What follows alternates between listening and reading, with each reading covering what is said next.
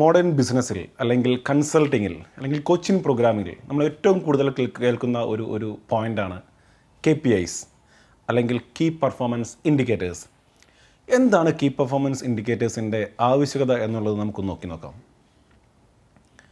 Key performance indicators അല്ലെങ്കിൽ KPI എന്നുള്ള short ഫോമിൽ നമുക്കതിനെ വിളിക്കാം. ഒരു ട്രാഫിക് സിഗ്നൽ പോലെ തന്നെ ട്രാഫിക് സിഗ്നൽ നമുക്ക് എന്ത് ഒരു ഫീലാണോ തരുന്നത്, സെയിം ഫീലാണ് ഒരു ഓർഗനൈസേഷനിൽ KPI സെറ്റ് ചെയ്യുന്നതും. ഒരു KPI എന്ന് പറഞ്ഞു കഴിഞ്ഞാൽ അതൊരു സ്റ്റാൻഡേർഡാണ്. ആ KPI ടച്ച് ചെയ്ത് കഴിഞ്ഞ് കഴിഞ്ഞാൽ ദാറ്റ് മീൻസ് സിഗ്നലിലെ ഗ്രീനാണ്, okay we are safe, we are going good. അത് ടച്ച് ചെയ്യുന്നതിൻ്റെ ഒരു അടുത്തെത്തിയിട്ടുണ്ടെങ്കിൽ ഇറ്റ്സ് ലൈക്ക് യെല്ലോ കളർ, അതായത് ചെറിയൊരു അലാമിംഗ് ആണ്, അവിടെ ഒരു കോഷ്യസ് ആവണം എന്നുള്ളതാണ്. ചില സമയത്ത് KPIയുമായിട്ട് വളരെ ഗ്യാപ്പ് അച്ചീവ്മെൻറ്റിനുണ്ടാവും. അവിടെയാണെങ്കിൽ അത് റെഡാണ്, ദാറ്റ് മീൻസ് നമുക്കൊരു അലേർട്ടാണ്, ഓർഗനൈസേഷൻ പ്രോപ്പർ ഡയറക്ഷനിലല്ല മൂവ് ചെയ്യുന്നത്, എവിടെയോ കാര്യമായിട്ടുള്ളൊരു ഗ്യാപ്പ് ഉണ്ട് എന്നുള്ളതാണ് ഈ ഇൻഡിക്കേറ്ററിൻ്റെ മീനിങ്. ഇതേ ഇൻഡിക്കേഷനാണ് KPIയിൽ ബിസിനസ് ചെയ്യുന്നതും. അപ്പോൾ എന്തൊക്കെ തരത്തിലുള്ള KPIs ആണ് പൊതുവേ ഓർഗനൈസേഷനിൽ നമുക്ക് അപ്ലിക്കബിൾ ആക്കാൻ വേണ്ടി പറ്റുക, അല്ലെങ്കിൽ എന്ത് കാറ്റഗറിയിലുള്ള KPIs ആണ് നമുക്ക് അപ്ലിക്കബിൾ ആക്കുക? ബേസിക്കലി KPIസിനെ 3 തരത്തിൽ നമുക്ക് ഡിവൈഡ് ചെയ്യാം.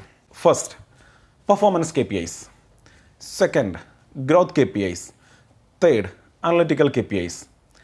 പെർഫോമൻസ് KPIs എന്ന് പറഞ്ഞു കഴിഞ്ഞാൽ അത് ഓർഗനൈസേഷൻ്റെ പെർഫോമൻസുമായിട്ട് അല്ലെങ്കിൽ കമ്പനിയുടെ ഡിപ്പാർട്ട്മെൻറ്റുകളുടെ പെർഫോമൻസുമായിട്ട് കണക്റ്റഡ് ആണ്.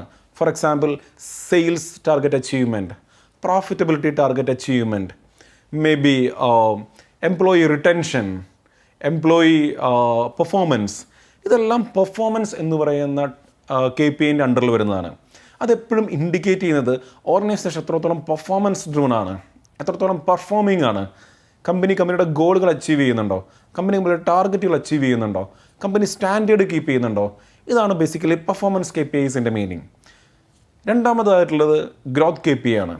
ഗ്രോത്ത് KPI എപ്പോഴും പെർഫോമൻസ് KPIയുടെ ബൈ പ്രൊഡക്റ്റ് ആണ്. പെർഫോം ചെയ്യുമ്പോഴാണല്ലോ ഗ്രോത്തിലേക്കുള്ള സ്കോപ്പ് ഉള്ളൂ.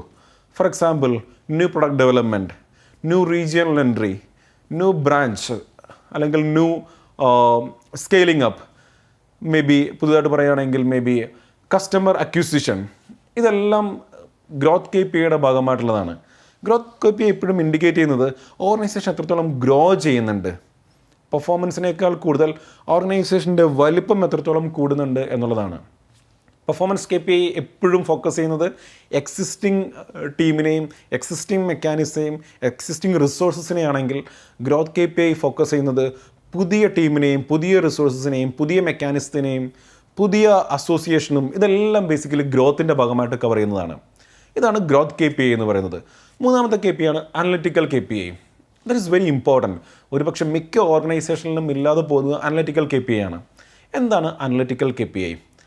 അനലിറ്റിക്കൽ KPIയിലാണ് മാനേജ്മെൻറ്റിന് വേണ്ട ഇൻഫോർമേഷൻസ്, ഇൻസൈറ്റ്സ്, ഇങ്ങനെയുള്ള കാര്യങ്ങൾ ഏറ്റവും കൂടുതൽ വരേണ്ടത്. ഇത് കൂടുതലും ഡിപ്പാർട്ട്മെൻറ്റ് ഹെഡുകൾ കൊടുക്കേണ്ട ഒരു ആക്ടിവിറ്റിയാണ്. For example, monthly P&L report, monthly product performance report, monthly cash flow report, monthly product movement report, monthly FSN analysis report. ഇപ്പോൾ first flow and non moving സ്റ്റോക്കിൻ്റെ റിപ്പോർട്ടുണ്ട്, FSN അനാലിസിസ് നമ്മൾ പറയും. ഇങ്ങനെയുള്ള ഒരു സെറ്റ് ഓഫ് റിപ്പോർട്ട്സുകൾ ബേസിക്കലി ബിസിനസ്സിലുണ്ട്. ഈ റിപ്പോർട്ട്സിൽ കൂടിയാണ് ഓർഗനൈസേഷണൽ മാനേജ്മെൻറ്റ് എടുക്കേണ്ട തീരുമാനങ്ങൾ എന്തൊക്കെയാണെന്ന് പറയുക.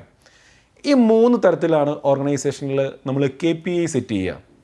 ഈ KPIകളെയാണ് നമ്മൾ വീണ്ടും ഡിവൈഡ് ചെയ്ത് ഡിപ്പാർട്ട്മെൻറ്റ് KPIകളായിട്ട് നമ്മൾ ഡിവൈഡ് ചെയ്യുക.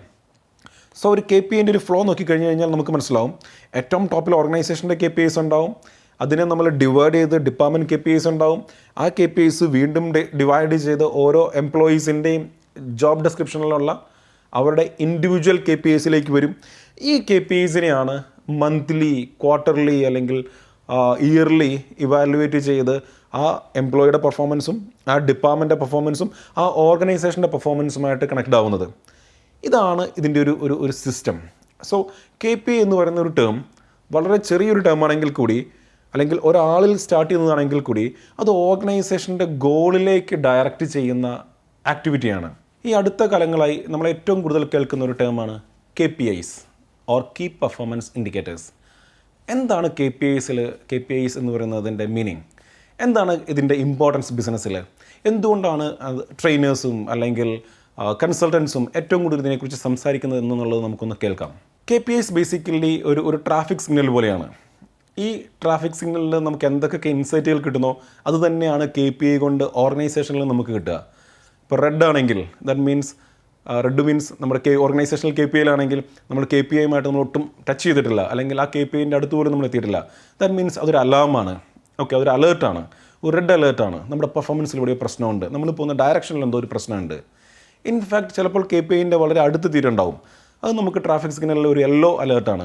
ദാറ്റ് മീൻസ് എവിടെയോ നമ്മൾ കോഷ്യസ് ആവണം, നമുക്ക് എവിടെയോ ഒന്നും കൂടി ഒന്ന് റിവ്യൂ ചെയ്യേണ്ടതായിട്ടുണ്ട്, എന്തോ ഒന്ന് കറക്റ്റ് ചെയ്യാനുണ്ട്. KPI ടച്ച് ചെയ്യുന്നുണ്ടെങ്കിൽ that's green, company is safe, organisation is moving as per the plan എന്നുള്ളതിൻ്റെ ഇൻഡിക്കേഷനാണ് അത് തരുന്നത്. എങ്ങനെയാണ് KPIസിനെ നമുക്ക് കാറ്റഗറൈസ് ചെയ്യാൻ വേണ്ടി പറ്റുക? KPIസിനെ 3 തരത്തിലാണ് നമുക്ക് കാറ്റഗറൈസ് ചെയ്യാൻ വേണ്ടി പറ്റുക. 1 performance KPI, 2 growth KPI, 3 analytical KPIs. ഈ 3 KPIസും കൂടെ കൂടുമ്പോഴാണ് അത് ഓർഗനൈസേഷൻ്റെ KPI ആവുക. എങ്ങനെയാണ് ഓർഗനൈസേഷൻ്റെ KPI നമുക്ക് പറയാൻ വേണ്ടി പറ്റുക? ഓർഗനൈസേഷൻ്റെ KPIസിൻ്റെ അകത്ത് 3 എലമെൻറ്റ്സ് ആണ് ഈ പറഞ്ഞതുപോലെ performance KPIs, growth KPIs and analytical KPIs. ഈ KPIs ആണ് നമ്മൾ ഡിപ്പാർട്ട്മെൻറ്റുകളിലേക്ക് നമ്മൾ ഡിവൈഡ് ചെയ്ത് ആ ഡിപ്പാർട്ട്മെൻറ്റിൻ്റെ KPIയും അതിനുശേഷം ആ ഡിപ്പാർട്ട്മെൻറ്റിലെ എംപ്ലോയീസിൻ്റെ KPI ആയിട്ട് നമ്മൾ റീസെറ്റ് ചെയ്യുന്നത്. സോ ഏറ്റവും അവസാനം ഏറ്റവും ലോവർ സ്കെയിലുള്ള ഒരു എംപ്ലോയിയുടെ പെർഫോമൻസ് ഓർഗനൈസേഷൻ്റെ KPIയുമായിട്ട് കണക്റ്റഡ് ആണ്. സോ ഓരോ എംപ്ലോയി പെർഫോം ചെയ്യുന്നതും ഓർഗനൈസേഷൻ്റെ KPIയിലേക്കാണ് എപ്പോഴും കോൺട്രിബ്യൂട്ട് ചെയ്യുന്നതും ചെയ്യേണ്ടതും. നമുക്കിനി ഓരോ KPIൻ്റെ എക്സാമ്പിൾസ് നമുക്ക് നോക്കാം. എന്താണ് പെർഫോമൻസ് KPI? പെർഫോമൻസ് KPI എന്ന് പറഞ്ഞു കഴിഞ്ഞാൽ അത് ഓർഗനൈസേഷൻ്റെ പെർഫോമൻസുമായിട്ട് കണക്റ്റഡ് ആണ്. എന്തൊക്കെയാണ് പെർഫോമൻസ് KPIസിനുള്ള എക്സാമ്പിൾ? മേ ബി ഒരു എക്സാമ്പിളായിട്ട് നമുക്ക് പറയാം sales target achievement, profitability target achievement, employee retention, customer drop out. ഇതെല്ലാം ബേസിക്കലി ഓർഗനൈസേഷൻ്റെ പെർഫോമൻസുമായിട്ട് കണക്ട് ചെയ്യുന്ന വാക്കുകളാണ്.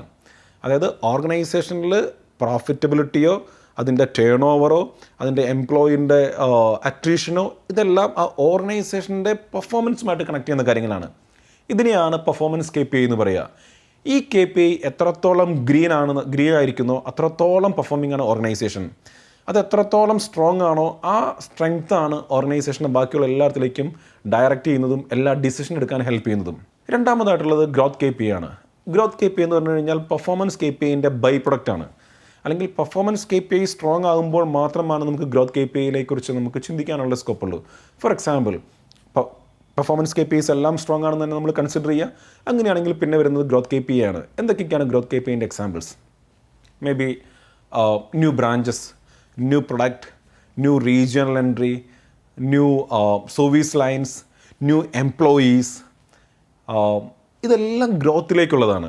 പെർഫോമൻസ് KPI എക്സിസ്റ്റിംഗ് കപ്പാസിറ്റിയും എക്സിസ്റ്റിംഗ് മെക്കാനിസവും എക്സിസ്റ്റിംഗ് റിസോഴ്സസാണ് ഉപയോഗിക്കുന്നതെങ്കിൽ ഗ്രോത്ത് KPIയിൽ പുതിയ കപ്പാസിറ്റിയാണ് ആഡ് ചെയ്യുക, പുതിയ റിസോഴ്സസാണ് വരിക, പുതിയ ഇൻഫ്രാസ്ട്രക്ചറാണ് വരിക, പുതിയ റിസോഴ്സസാണ് വരിക. സോ ഗ്രോത്ത് KPI എപ്പോഴും ഓർഗനൈസേഷൻ്റെ സ്കെയിലിംഗ് അപ്പുമായിട്ട് കണക്റ്റഡ് ആണ്. ഇത് രണ്ടും തമ്മിലുള്ള ഡിഫറൻസ്. മൂന്നാമത്തെ KPI ആണ് അനലിറ്റിക്കൽ KPI. അനലിറ്റിക്കൽ KPI എന്ന് പറഞ്ഞു കഴിഞ്ഞാൽ മാനേജ്മെൻറ്റിന് വേണ്ട ഇൻഫോർമേഷൻസ്, ഇൻസൈറ്റ്സ് അത് കണക്ട് ചെയ്യുന്ന KPI ആണ് അനലിറ്റിക്കൽ KPI. പലപ്പോഴും സ്മോൾ ആൻഡ് മീഡിയം ലെവൽ കമ്പനികളിൽ ഏറ്റവും കുറവ് സെറ്റ് ചെയ്യുന്നതാണ് analytical KPI. For example monthly P&L report അതൊരു അനലിറ്റിക്കൽ KPI ആണ്. മന്ത്ലി ക്യാഷ് ഫ്ലോ സ്റ്റേറ്റ്മെൻറ്റ് അതൊരു അനലിറ്റിക്കൽ KPI ആണ്.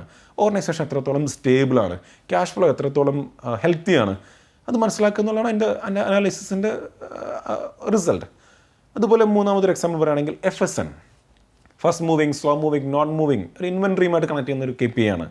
അപ്പോൾ അതിൻ്റെ ഒരു ഇൻസൈറ്റ് കിട്ടുമ്പോഴാണ് പർച്ചേസ് ഡിപ്പാർട്ട്മെൻറ്റിൻ്റെയും ഇൻവെൻട്രി ഡിപ്പാർട്ട്മെൻറ്റിൻ്റെയും എഫിഷ്യൻസി എത്രത്തോളം എന്ന് മനസ്സിലാക്കാൻ പറ്റുക.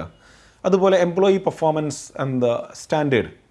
ഇപ്പോൾ ഓരോ എംപ്ലോയീസിൻ്റെ പെർഫോമൻസ് സ്റ്റാൻഡേർഡ് ഡിഫറൻ്റ് ആയിരിക്കും. ചില ആൾക്കാർ 80% ആയിരിക്കും, ചില ആൾക്കാർ 60% ആയിരിക്കും. ഈ ഇൻസൈറ്റ് കിട്ടുമ്പോഴാണ് എവിടെയാണ് ഓർഗനൈസേഷൻ കറക്റ്റ് ചെയ്യേണ്ടത്, എന്തൊക്കെ ട്രെയിനിങ് ആണ് കൊടുക്കേണ്ടത്, എവിടെയാണ് നമ്മൾ റീവർക്ക് ചെയ്യേണ്ടത്, ഇങ്ങനെയുള്ള ഇൻസൈറ്റ്സ് എല്ലാം കിട്ടുക. സോ ഈ 3 KPIസും പ്രോപ്പറായിട്ട് പ്ലേസ് ചെയ്യുമ്പോൾ മാത്രമാണ് ഒരു ഓർഗനൈസേഷന് ആ ഓർഗനൈസേഷണൽ KPIയിലേക്ക് അച്ചീവ് ചെയ്യാൻ വേണ്ടി പറ്റുള്ളൂ. ഈ KPIയിലാണ് എല്ലാ എംപ്ലോയീസിൻ്റെയും ജോബ് ഡിസ്ക്രിപ്ഷനും അവരുടെ മന്ത്ലി റിവ്യൂസും അവരുടെ ക്വാർട്ടർലി റിവ്യൂസും അവരുടെ ആനുവൽ പെർഫോമൻസ് റിവ്യൂവും എല്ലാം കണക്ട് ചെയ്യേണ്ടത് ഈ KPIകളിലേക്കാണ്. അപ്പോൾ സ്വാഭാവികമായിട്ടും ടീമിൻ്റെ KPI അച്ചീവ് ചെയ്യുന്നതിലൂടെ ഓർഗനൈസേഷൻ്റെ KPI അച്ചീവ് ചെയ്യും.